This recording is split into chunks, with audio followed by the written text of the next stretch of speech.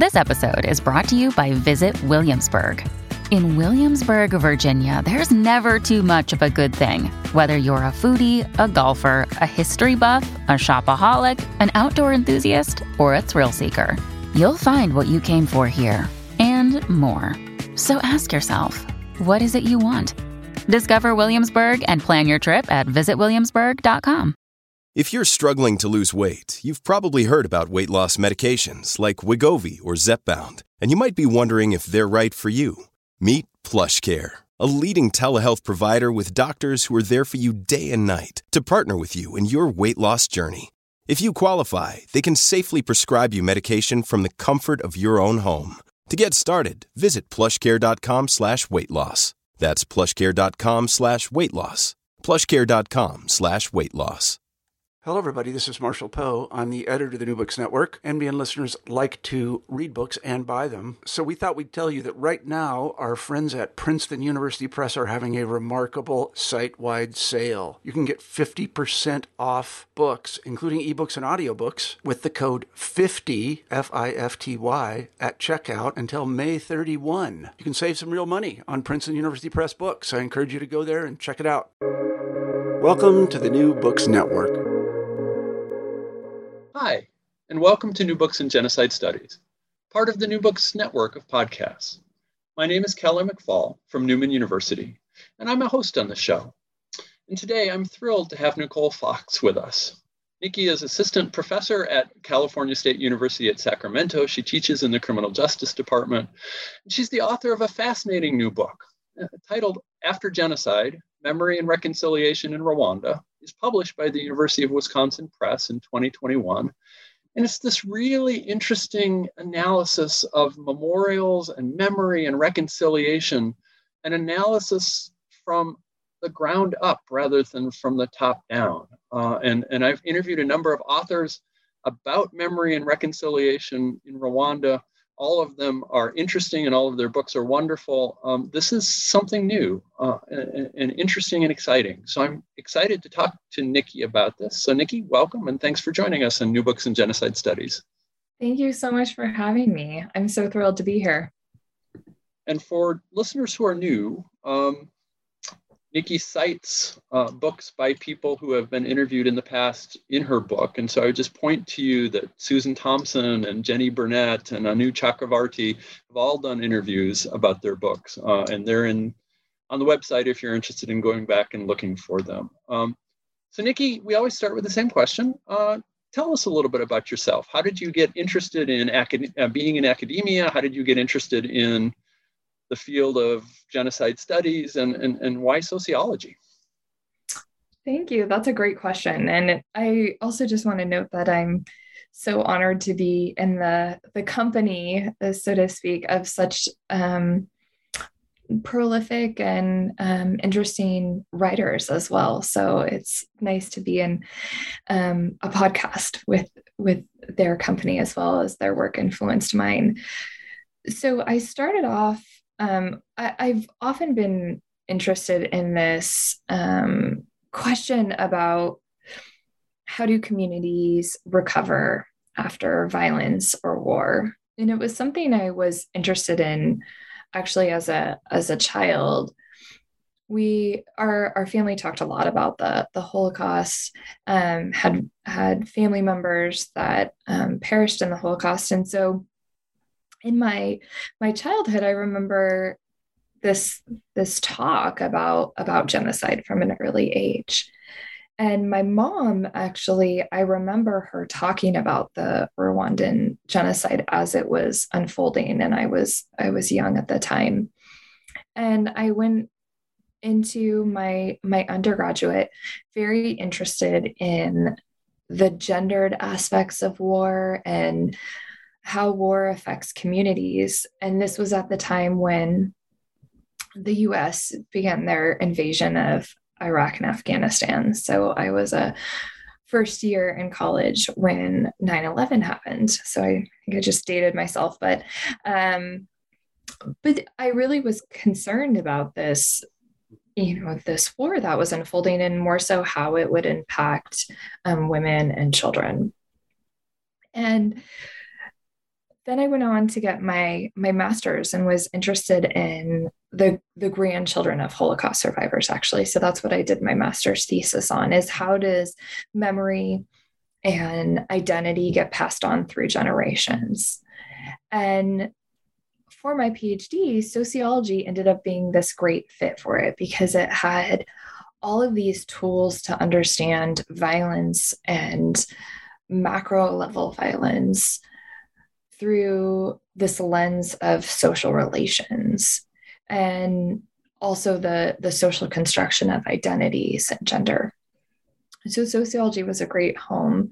And at Brandeis University, where I got my PhD, I had my sights set on doing my dissertation on the Bosnian genocide and looking at how gender shaped recruitment and mobilization.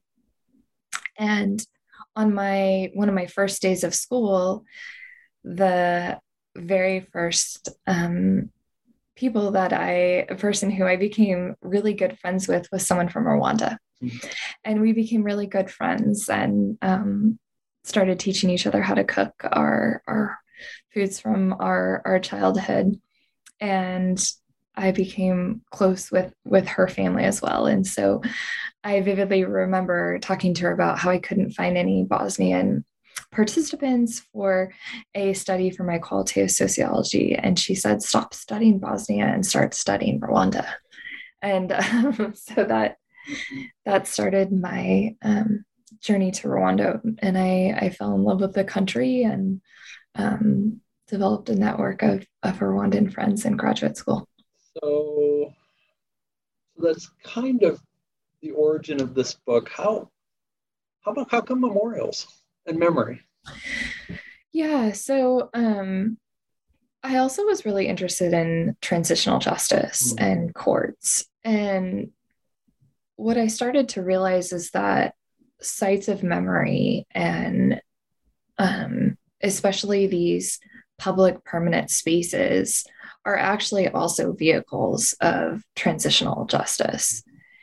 And a lot of the challenges that memorials face, or people who are engaged in memory work or rituals, those are really similar challenges that truth commissions face and other mechanisms. And Rwanda in particular was so fascinating because they had so many memorials in such a short time. And I had read a lot of interesting work, like Janet Jacobs' work on Holocaust memorials and gender, and Young's book on memorials and how they are different depending on the orientation of those who are presenting the narrative. So how they differ between nations, even when they're commemorating the same event. And then I had a really fantastic advisor, David Cunningham, who did some work on collective memory and the Greensboro massacre. And memory and collective memory is so entangled with other important issues after atrocity. So it's also a lens to understand stratification and power and victimology. And so I was really invested in that and trying to better understand that. And so much of the work around memorialization really looked at the structures and the architecture and the politics.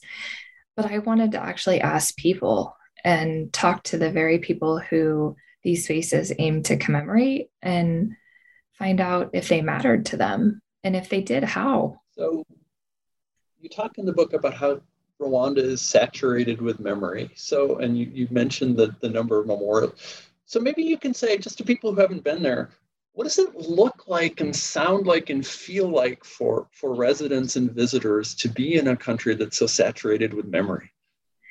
Yeah, that's a great question. I described this a little bit in my book, and memory also is dependent on the time of year in certain ways as well in Rwanda. And so you see temporal cycles of memory as well, because there's a mourning period from April to July in which the country is remembering the height of the genocidal violence.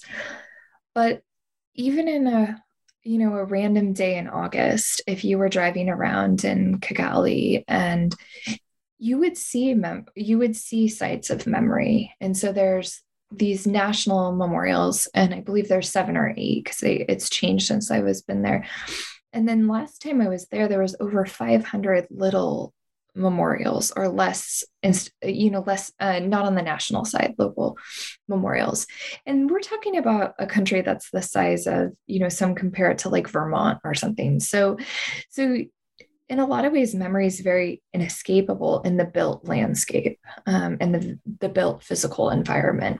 So you see crosses at schools, churches, but in the commemoration period, you also are saturated with it in terms of purple banners commemorating the genocide on most bridges, in the roundabouts in the city. You see signs remembering, and Kibuka, so remember, and then the year.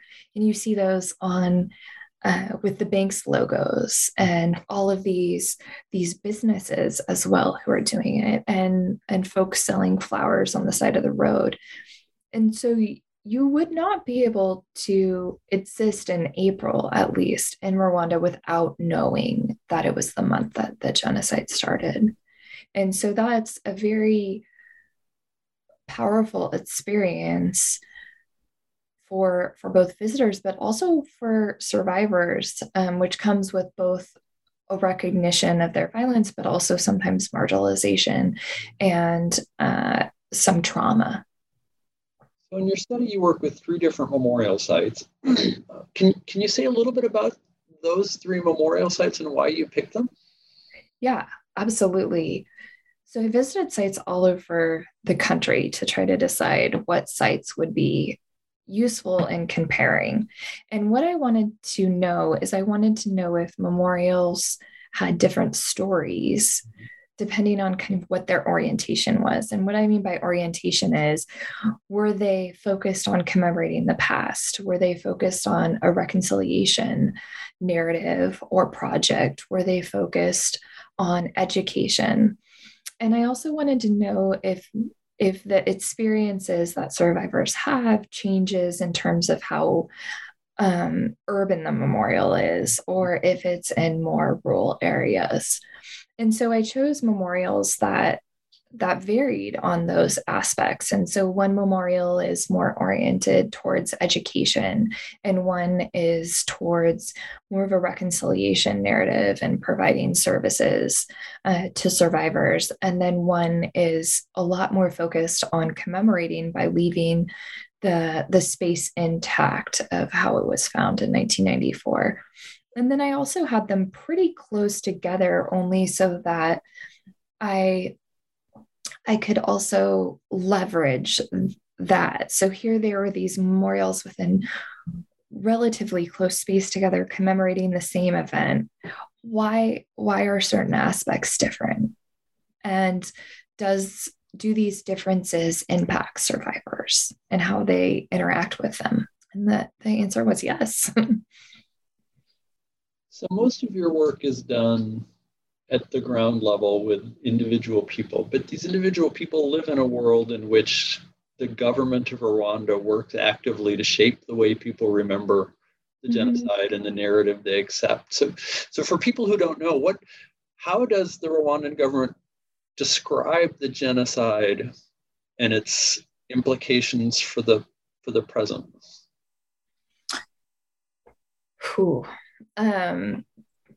So that's a very complicated interaction, as it is with most states. So there's certain things about Rwanda which aren't actually that unique, and that is that the state has an investment in how people remember the past.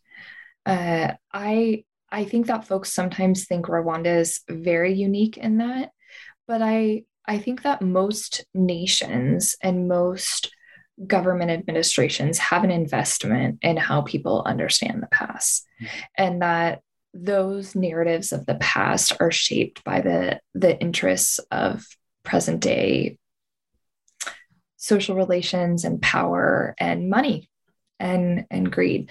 So that is the same for Rwanda. But also Rwanda is unique in that the abandonment that Rwanda felt, and legitimately, during the genocide by the United Nations and Western world, has impacted the relationships they've had with aid and with human rights on various levels. And so the government has an investment also in remembering the genocide to legitimize their power, and consolidate their power as a nation. Again, though, I don't think that part's as unique as some scholars do. And so I probably diverge with some scholars on how unique that might be to Rwanda. So these, we'll say, memorials serve the role of reminding people, but you say they also serve other kind of roles. What kind of other roles do they serve? Yeah, and that's what I thought was so fascinating. And that was also one of the benefits of doing qualitative research, and also doing qualitative research for so long in these spaces. So I would spend weeks with individuals kind of observing their life at the memorial, and then have interviews with them. So I got to kind of see the way that what they said about what the memorials do also is performed and lived through their actions at the memorial. And so what I found is that while memorials do these nationalistic things that I think your previous question got at, so they serve state interests, and they serve these motivations for cohesion building and all sorts of arms of nationalism, they also function in these communities as sometimes spaces for social networking, where survivors meet and they talk about their days and they walk to school together. They also provide what I found is a great deal of hope for survivors. And I think as social scientists, sometimes we want to avoid thinking about hope. It's hard to, it's not thought of as objective, and the emotionality of it. But actually, what I found is that even when survivors retold the narratives that were told by the state, they didn't necessarily do it for reasons of nationalism or allegiance with the government, but rather the dedication in memory provided them with a hope that maybe there would be a future without genocide. And if their actions could do something with preventing the devastation and brutality that they experienced, their life felt a little bit more meaningful and these are for folks that experienced, the most brutality, brutal violence that really human beings could. And so I think that hope is a really important part. They also, had employment. Lots of them were employed at the memorials, and sometimes that was gardening,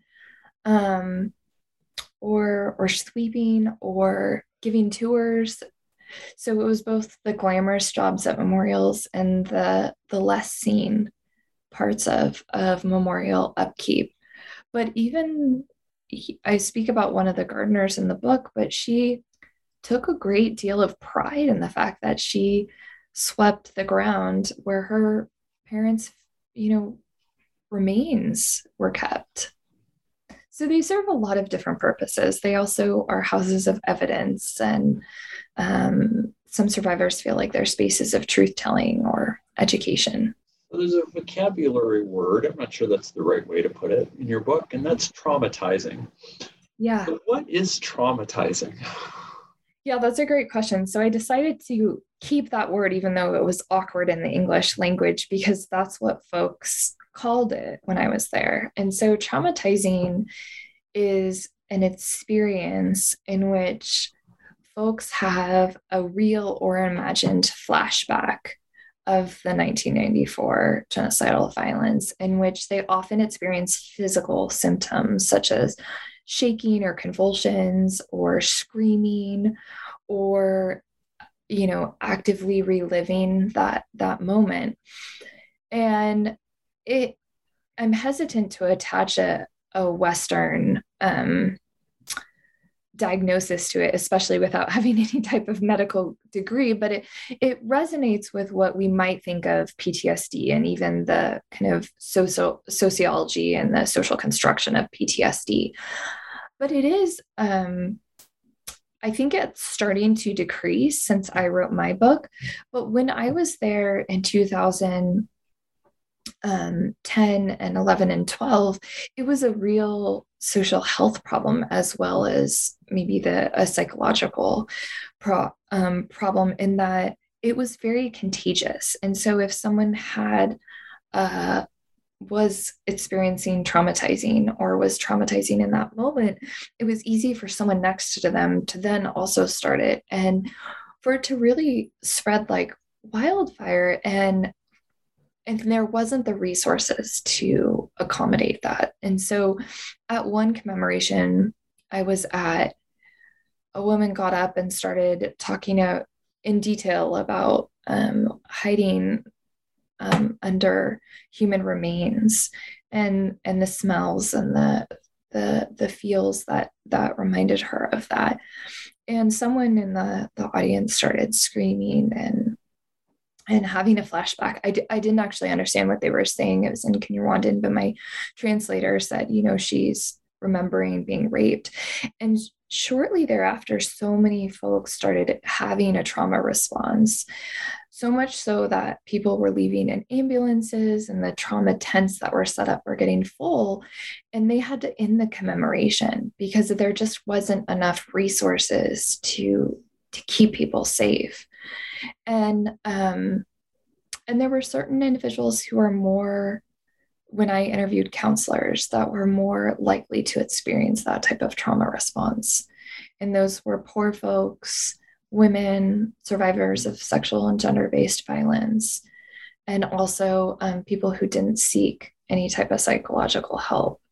And so commemoration staff and memorial staff were deeply invested in preventing this type of trauma response because it felt like they weren't equipped to do it. And some folks felt very adamant that it wasn't a healthy experience for those who were having that response. So that leads to a question about the phrase you've introduced here about stratification of memory, or the stratification of those who remember. So what do you mean by stratification of survivors or memories or whatever noun you want to use? Yeah, so I think that collective memory, or the process of creating a national memory or a national narrative of a difficult past, is always going to be stratified in stratified societies. So when countries have, or communities, inequality, that collective memory is going to represent that inequality. And what I mean by that is that oftentimes those who have the power to speak and be heard or create these physical spaces are individuals who have more access to resources. But that's also deeply intertwined with this notion of traumatizing in Rwanda.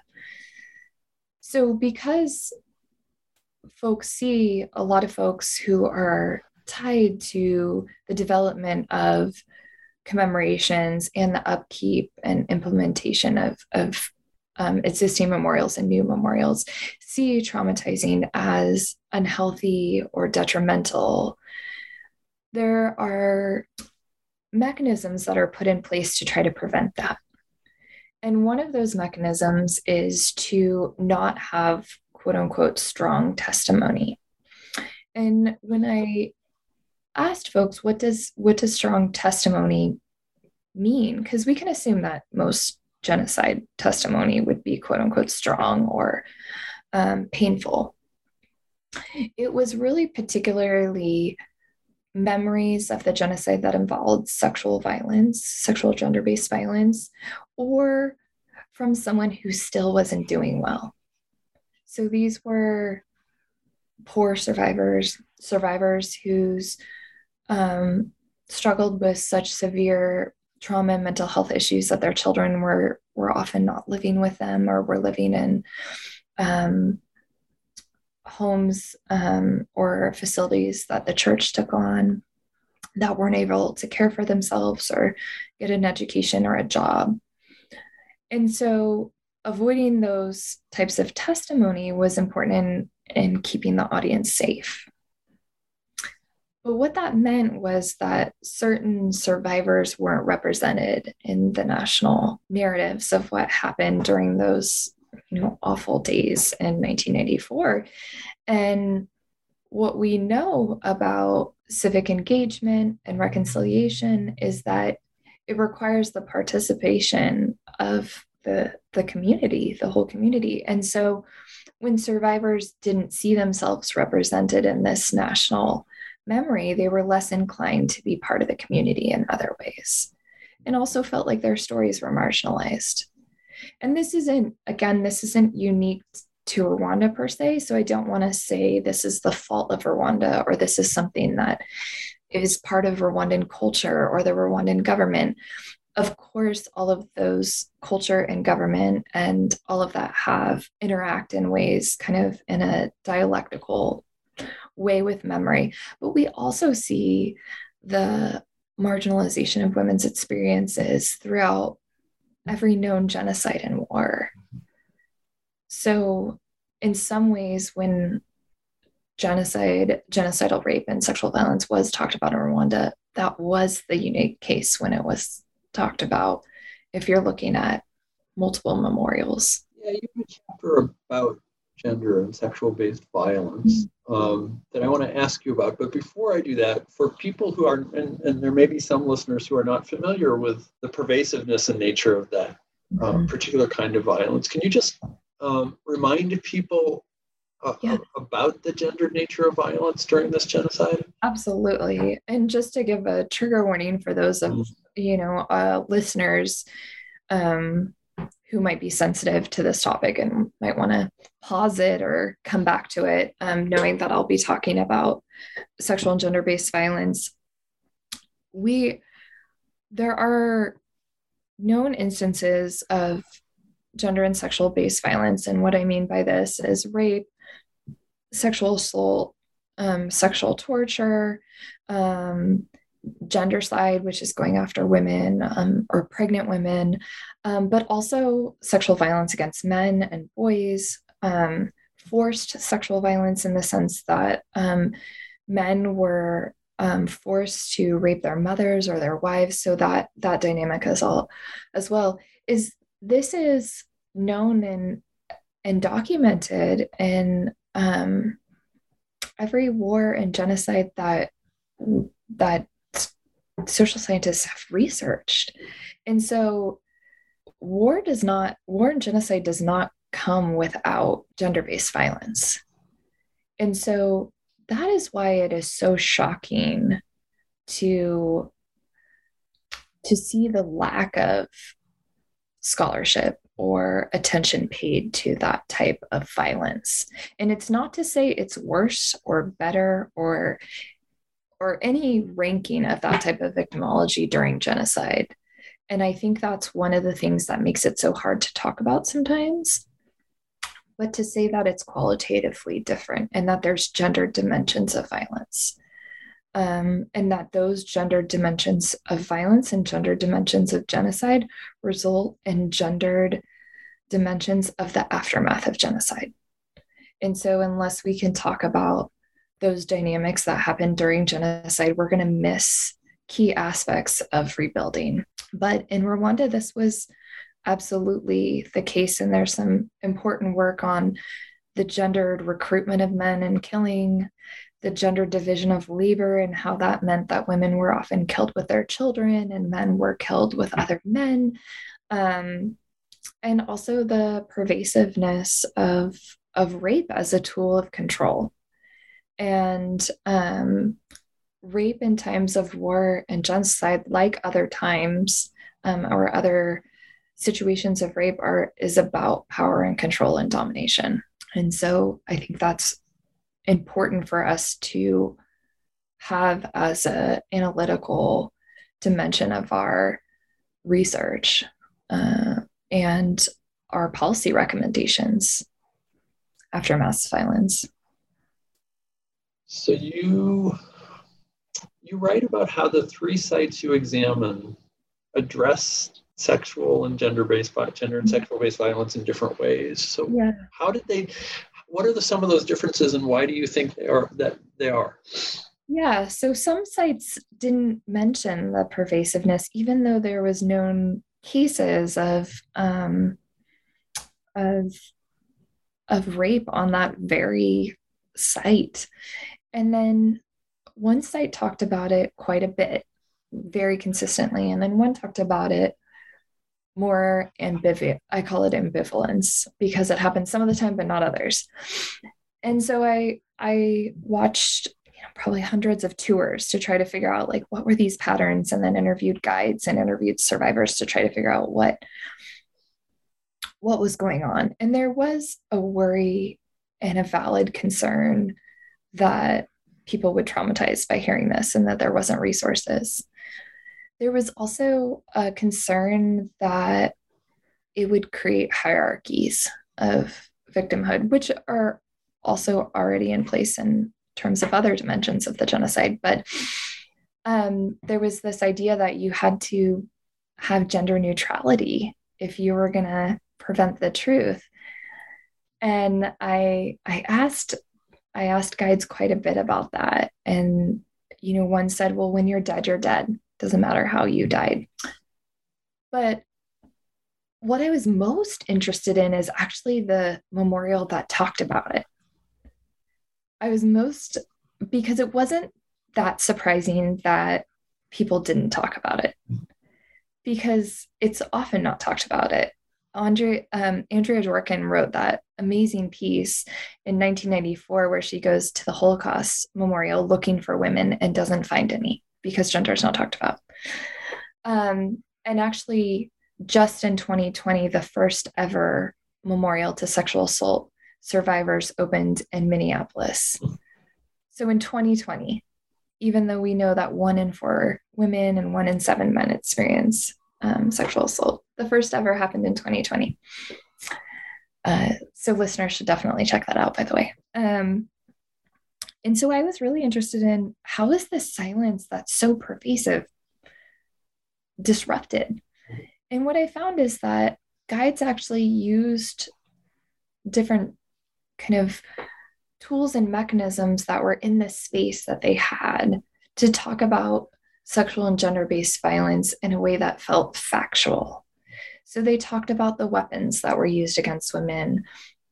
They talked about like the blood on the walls. And again, this is a trigger warning for individuals who may need it. But they talked about the weapons that were used for sexual torture on women. And by having those right there, they felt like they were reporting on it, and they weren't dependent on women giving testimony, because frankly, there weren't a lot of women who wanted to give testimony because there was still so much shame about the sexual violence that women endured. Some survivors that I interviewed had not even told their husband yet. They had remarried and still not told their husband. And some sought services far away for counseling groups so that they wouldn't be recognized. And so this one particular memorial, because it was left the way that they found it in a lot of ways, used that as a way to tell these stories. One other tactic that guides had is they talked in a almost a coded language about sexual violence. So they would say, oh, well, after the genocide, there were many women who had AIDS or other problems. And then they would pause, and that was intentional. And then someone in the audience would say, well, what are those problems and how did they get AIDS? And then they would talk about it. And then I think, lastly, in the instances when it wasn't talked about, there were so many forces to silence those stories. And one of it is because, the rape of women and children, because of the gendered nature of nationalism and even community structures, meant that the rape of women and children was also a rape and of the community, because women are considered the centerpiece of biological reproduction and cultural reproduction and religious reproduction. And so that felt so shameful and such a crime that wasn't forgivable.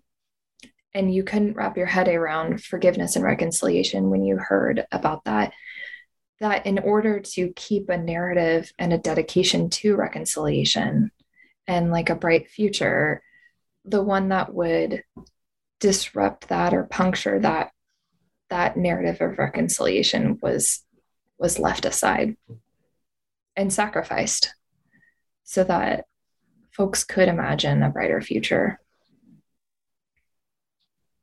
You mentioned in the book, I'm curious, excuse me, was there any variation depending on the gender of the guide or the gender of the audience? Were men more likely to address this with men, or?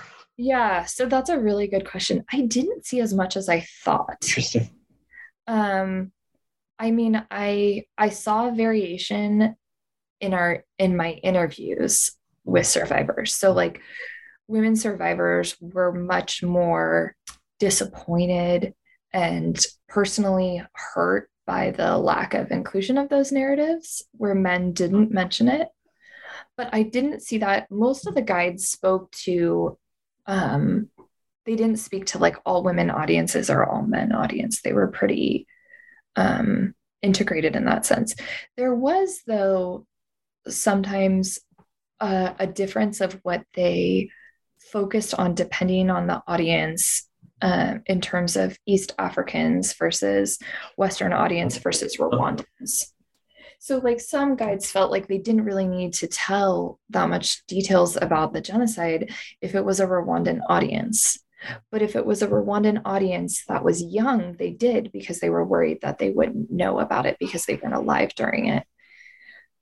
Or if it was an East African audience, they really wanted to emphasize the fact that violence has to be de-escalated early. Otherwise, we are an example of that not happening. So I think I mentioned this in the book, but for example, at the time there was election violence in Kenya.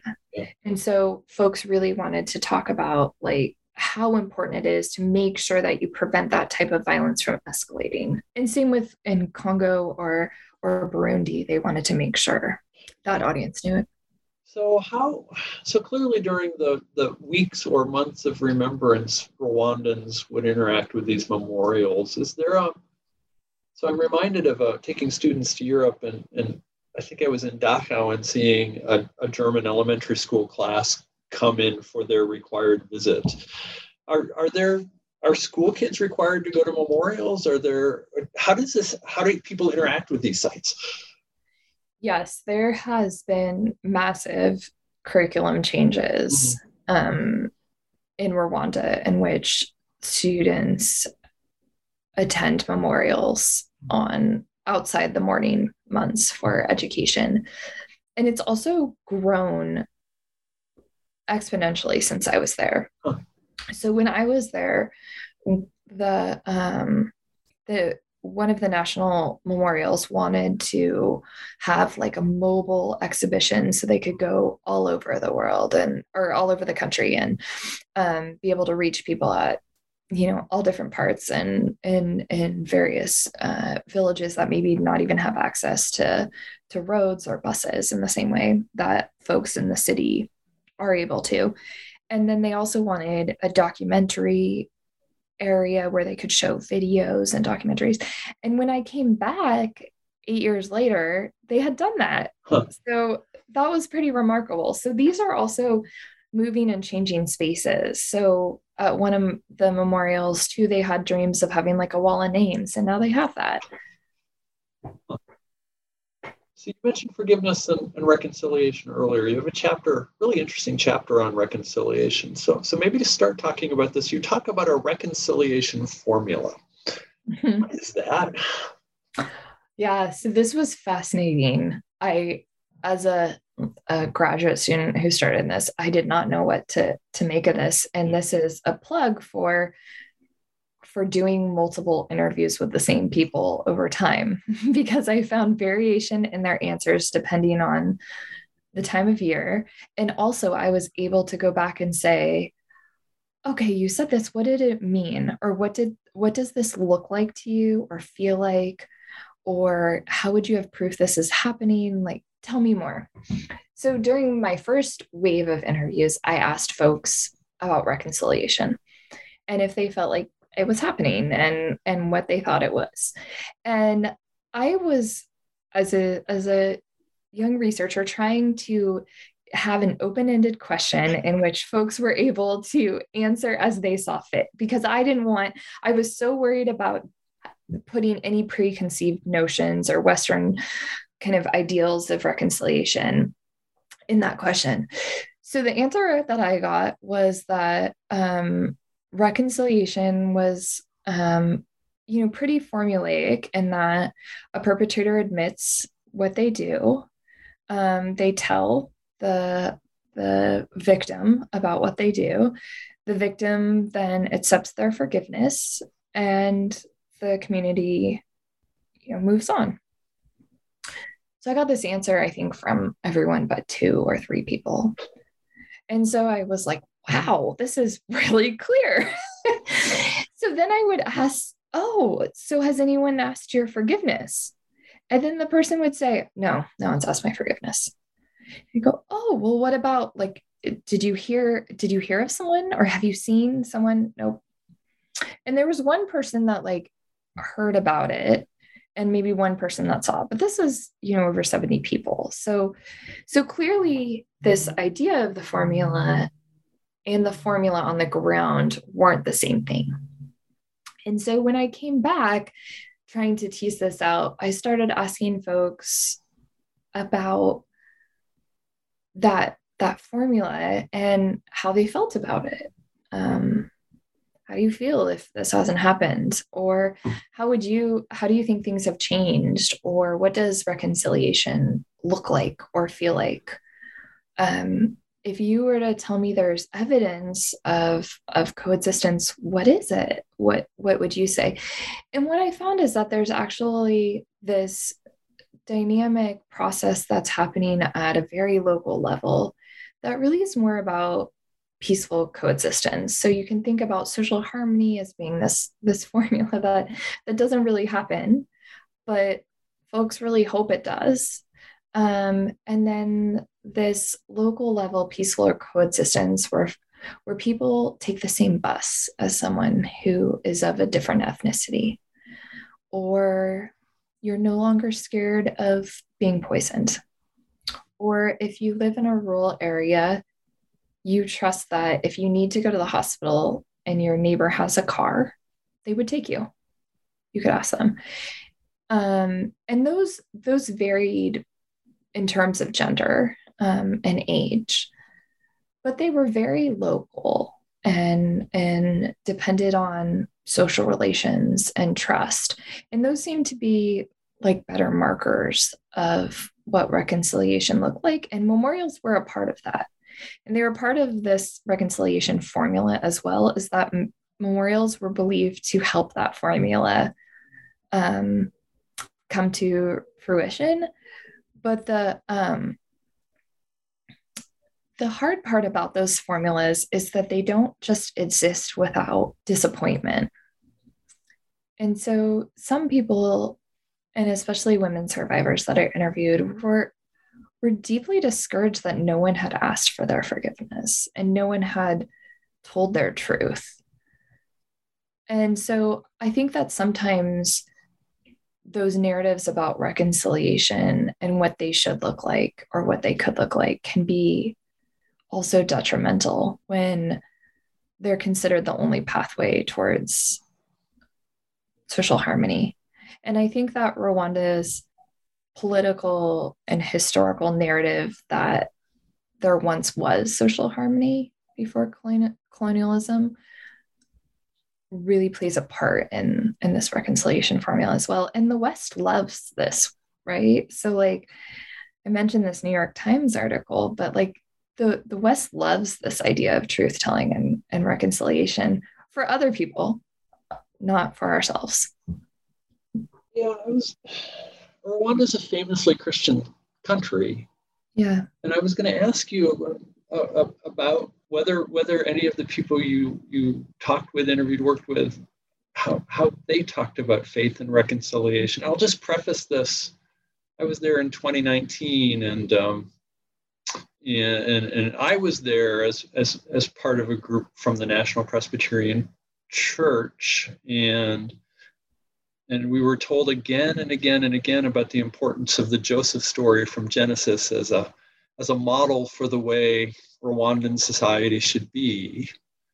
And yet I also watched in some ways very moving and in some ways very uncomfortable. We were hosted by a church that had a circle of survivors and victims who were working together to try and figure out what reconciliation would mean for them. Mm-hmm. And so I wonder, how did faith or religiosity or church membership, did that come up in your discussions at all? Or? Yeah, so it did, and it came up also in earlier work that I did with Rwandan refugees in the US, and the ways in which faith was both an obstacle and a resource for reconciliation and healing. So Rwanda was famously a Catholic country. And so since then, though, you've also seen the religious landscape of Rwanda really change with a lot of folks. So I interviewed a lot of people who had converted to other religions. That said, I think that religious rituals are really key to the aftermath of genocide in Rwanda, both because they're sites of exchange.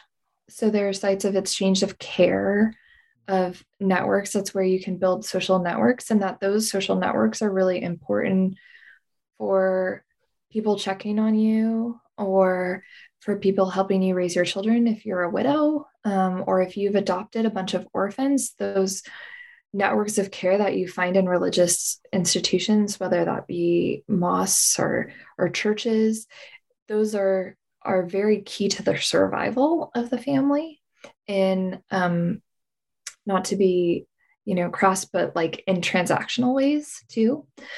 But I think that faith has also been used in a lot of ways to try to understand and make sense of what happened, that it works to sometimes order the disordered violence that people experience. But I also have heard from survivors that they felt betrayed by God or forgotten. And a lot of memorials are sites of former churches. And so you can't really disentangle the religiosity of the country at that time. But also we know that religious leaders killed and murdered, but we also know that religious leaders saved and rescued. And so I recently just published a piece with some colleagues about rescuers and religion. So I think it's an important dynamic to look at for sure. And I always get hesitant when it's used as an explanation for violence or an explanation for reconciliation, because I think it can be both, part of both. I don't know if that answers your question. No, it was an open-ended question. Yeah. But it is something I find really interesting. There's much more to do in your book, but we don't have time. But a couple final questions. One of them is, you've got this really interesting, I don't remember if you call it an afterword or whatever it is, but a much more kind of introspective discussion of process and experience and at least a little bit about gender and research. And so I wonder if you could talk a little bit about the experience of doing these interviews and what you would tell other people who want to do this kind of research about what they can learn from your experience. Yeah. And thank you so much for reading that. That was actually one of my favorite parts of the book. So I appreciate you reading it. Yeah, I felt like there was so much silence around the researcher and the process of doing this work. There is a growing body of work, and Rebecca Campbell does some amazing stuff on researching sexual violence. But I mainly wanted it to be an informal discussion for other students and especially junior researchers that may want to go out in the field and ask these really hard questions. And just to emphasize, like, it's not about feeling like you're a martyr for doing it, but necessarily recognizing the challenges, the real challenges it is to do research on atrocity and genocide. Because you are going to bear witness to stories of the worst of humanity and the best. But that roller coaster is a difficult one to ride. And so I talk and I won't tell the story, but I talk briefly about how there were some stories that I heard that, were so hard to hear. And it was hard to know what was the most ethical thing to do in the moment. And what I decided was to listen to them and deal with how I felt about that later. I also heard stories of, women who adopted 8 children after the genocide and went on to raise them and become an advocate, and people who did incredibly courageous things that are almost superhuman. But as a researcher, it was important, and I didn't realize this until later on, to have some techniques of preventing secondary trauma or coping with the secondary trauma of hearing those types of stories. And so there was one I tell in the book where I kept hearing screaming at the pool when I took a day off and took the kids I lived with, and there was no one screaming, but I had just come from that commemoration I mentioned. And so I was really having some kind of auditory remembrance of it. And as a white woman who has experienced so much privilege in America, I felt tremendously guilty for feeling trauma or sadness about hearing stories that other people had to live through. And what I eventually came to is that, yes, there is a difference of privilege, but that guilt wasn't serving me at all. And I did learn some mechanisms to cope, and how important exercise was for me, or planning certain days off, because I had gone to like funerals for 15 days in a row, and just realizing that isn't something that's helpful. And I had some really good friends in Rwanda who helped me through that as well. So, or maybe this is not true. Maybe sociologists get this question a lot. Historians like me don't usually get this. Mm-hmm. But an applied question for people who are designing or who run memorial sites or on boards of memorials, what can they learn from your research about how they can think about the sites they're designing or administering? Yeah, that's a really great question. So I'm actually really glad you asked that one.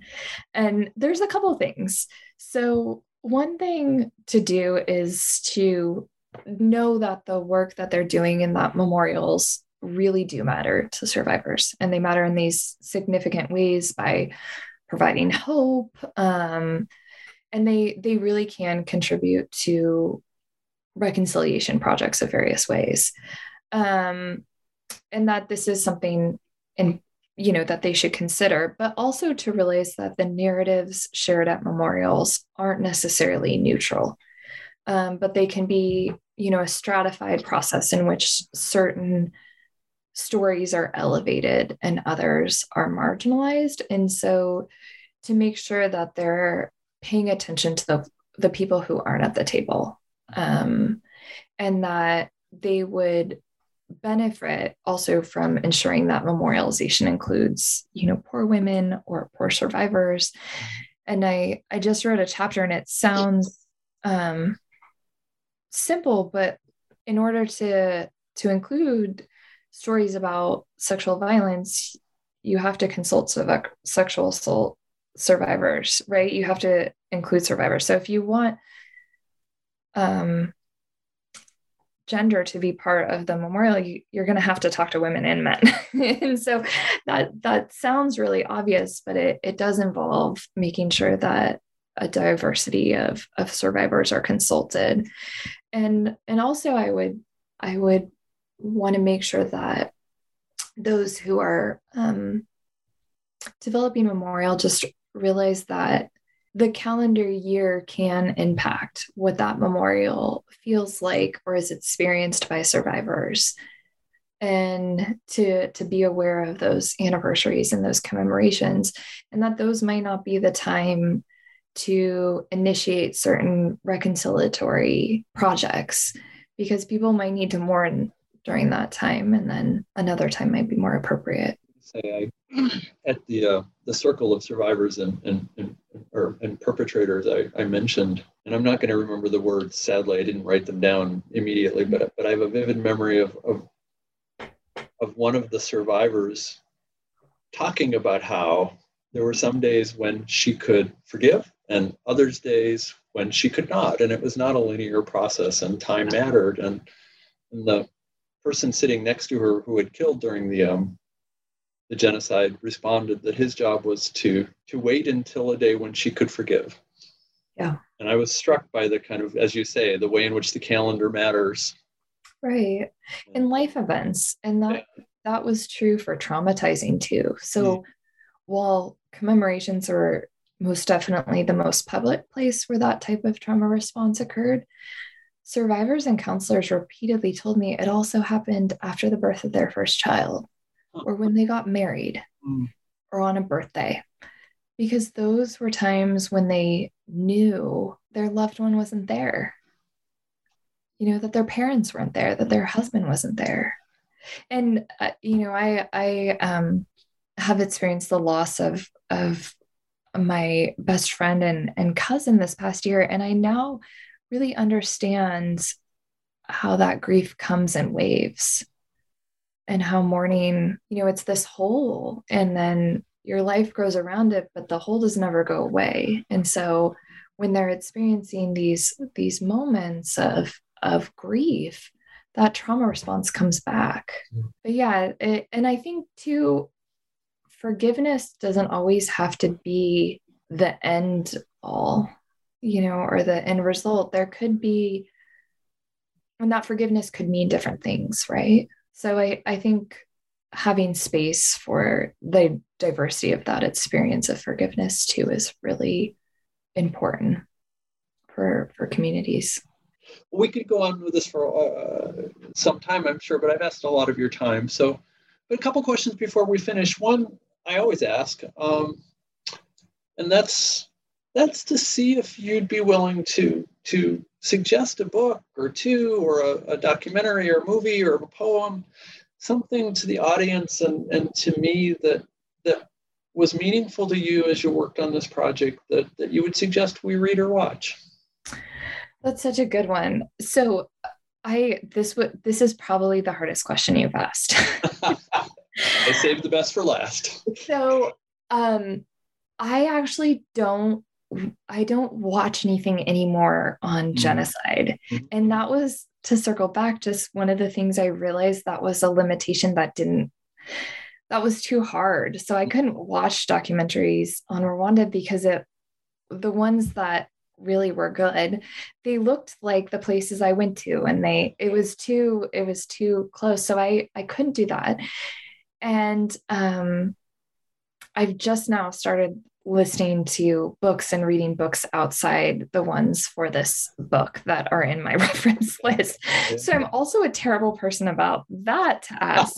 But so I thought about this so much. And one quote that helped me through this is, "In remembrance, there's life." And that's what I can give your readers. It's not lengthy at all, but it helped me remember the stakes of memory, and that genocide's mission is to make the community that was once there invisible. And in memory, after all of those people are killed and those schools are destroyed and those churches are decimated, is the one way that those institutions and relations and people and ideas can live. And so I had that quote above my desk while I was writing for 10 years. So I thought about that. And then I listened to a lot of music. So I will do a plug for that. I had different music lists for writing. And then I had like sad music. And there's some actually really powerful ones about genocide and mass atrocity too. And so when I was teaching, I would make sure to bring music into the classroom. So it's not the greatest answer to your question, but I thought it was a beautiful answer. It's not an academic answer, but it's good to have an honest answer. So that's beautiful. And it's kind of sad that I have to go to such a mundane question after a beautiful answer, but it is on my sheet, so I should ask it. Yeah, go for it. And it's the unfair one. What are you working on now? So that one seems so much more fair game than the previous one.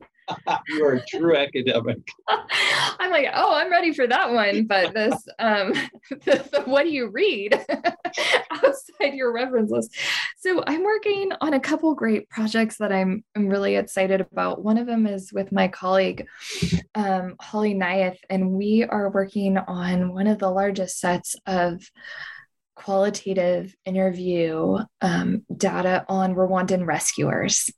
And so we just finished collecting data with, I think, almost 170 Rwandan rescuers, and documenting their stories of rescue. And also we're working on organizing their stories by community factors, such as like the onset of violence and the intensity of violence. And that project was so uplifting in a lot of ways. It was also really hard, again, for some of those stories, but some of these folks just went through incredible lengths to save others that they didn't know, or they knew very vaguely. Or one woman breastfed multiple babies that weren't her own to save them. And now those individuals are doctors or advocates or lawyers, and they act in ways that are really the most heroic and that I've ever heard. And so that gives a lot of inspiration. So that's one project. And then I'm working on another on the Survivors Memorial that I mentioned in Minneapolis. And so a colleague and I just kind of documented the amazing work that Sarah Super and her team have been doing to create this beautiful space in Minneapolis, and then starting to embark on how people engage with that space. So those are a couple. And also another project looking at the Greensboro Truth and Reconciliation Commission, and how people talk about that in private and public and in different ways. So that's a handful of projects that are coming up. We've been talking with Nicole Fox about her new book, After Genocide, Memory and Reconciliation in Rwanda, published by the University of Wisconsin Press this year. Nikki, those sound like great projects. I hope that as they come to completion, you're willing to come back on the podcast and talk about them. But for now, have a great end of your semester. I know you're grading, so plow through, and I hope that we'll get to talk again. Absolutely. Thank you so much for having me.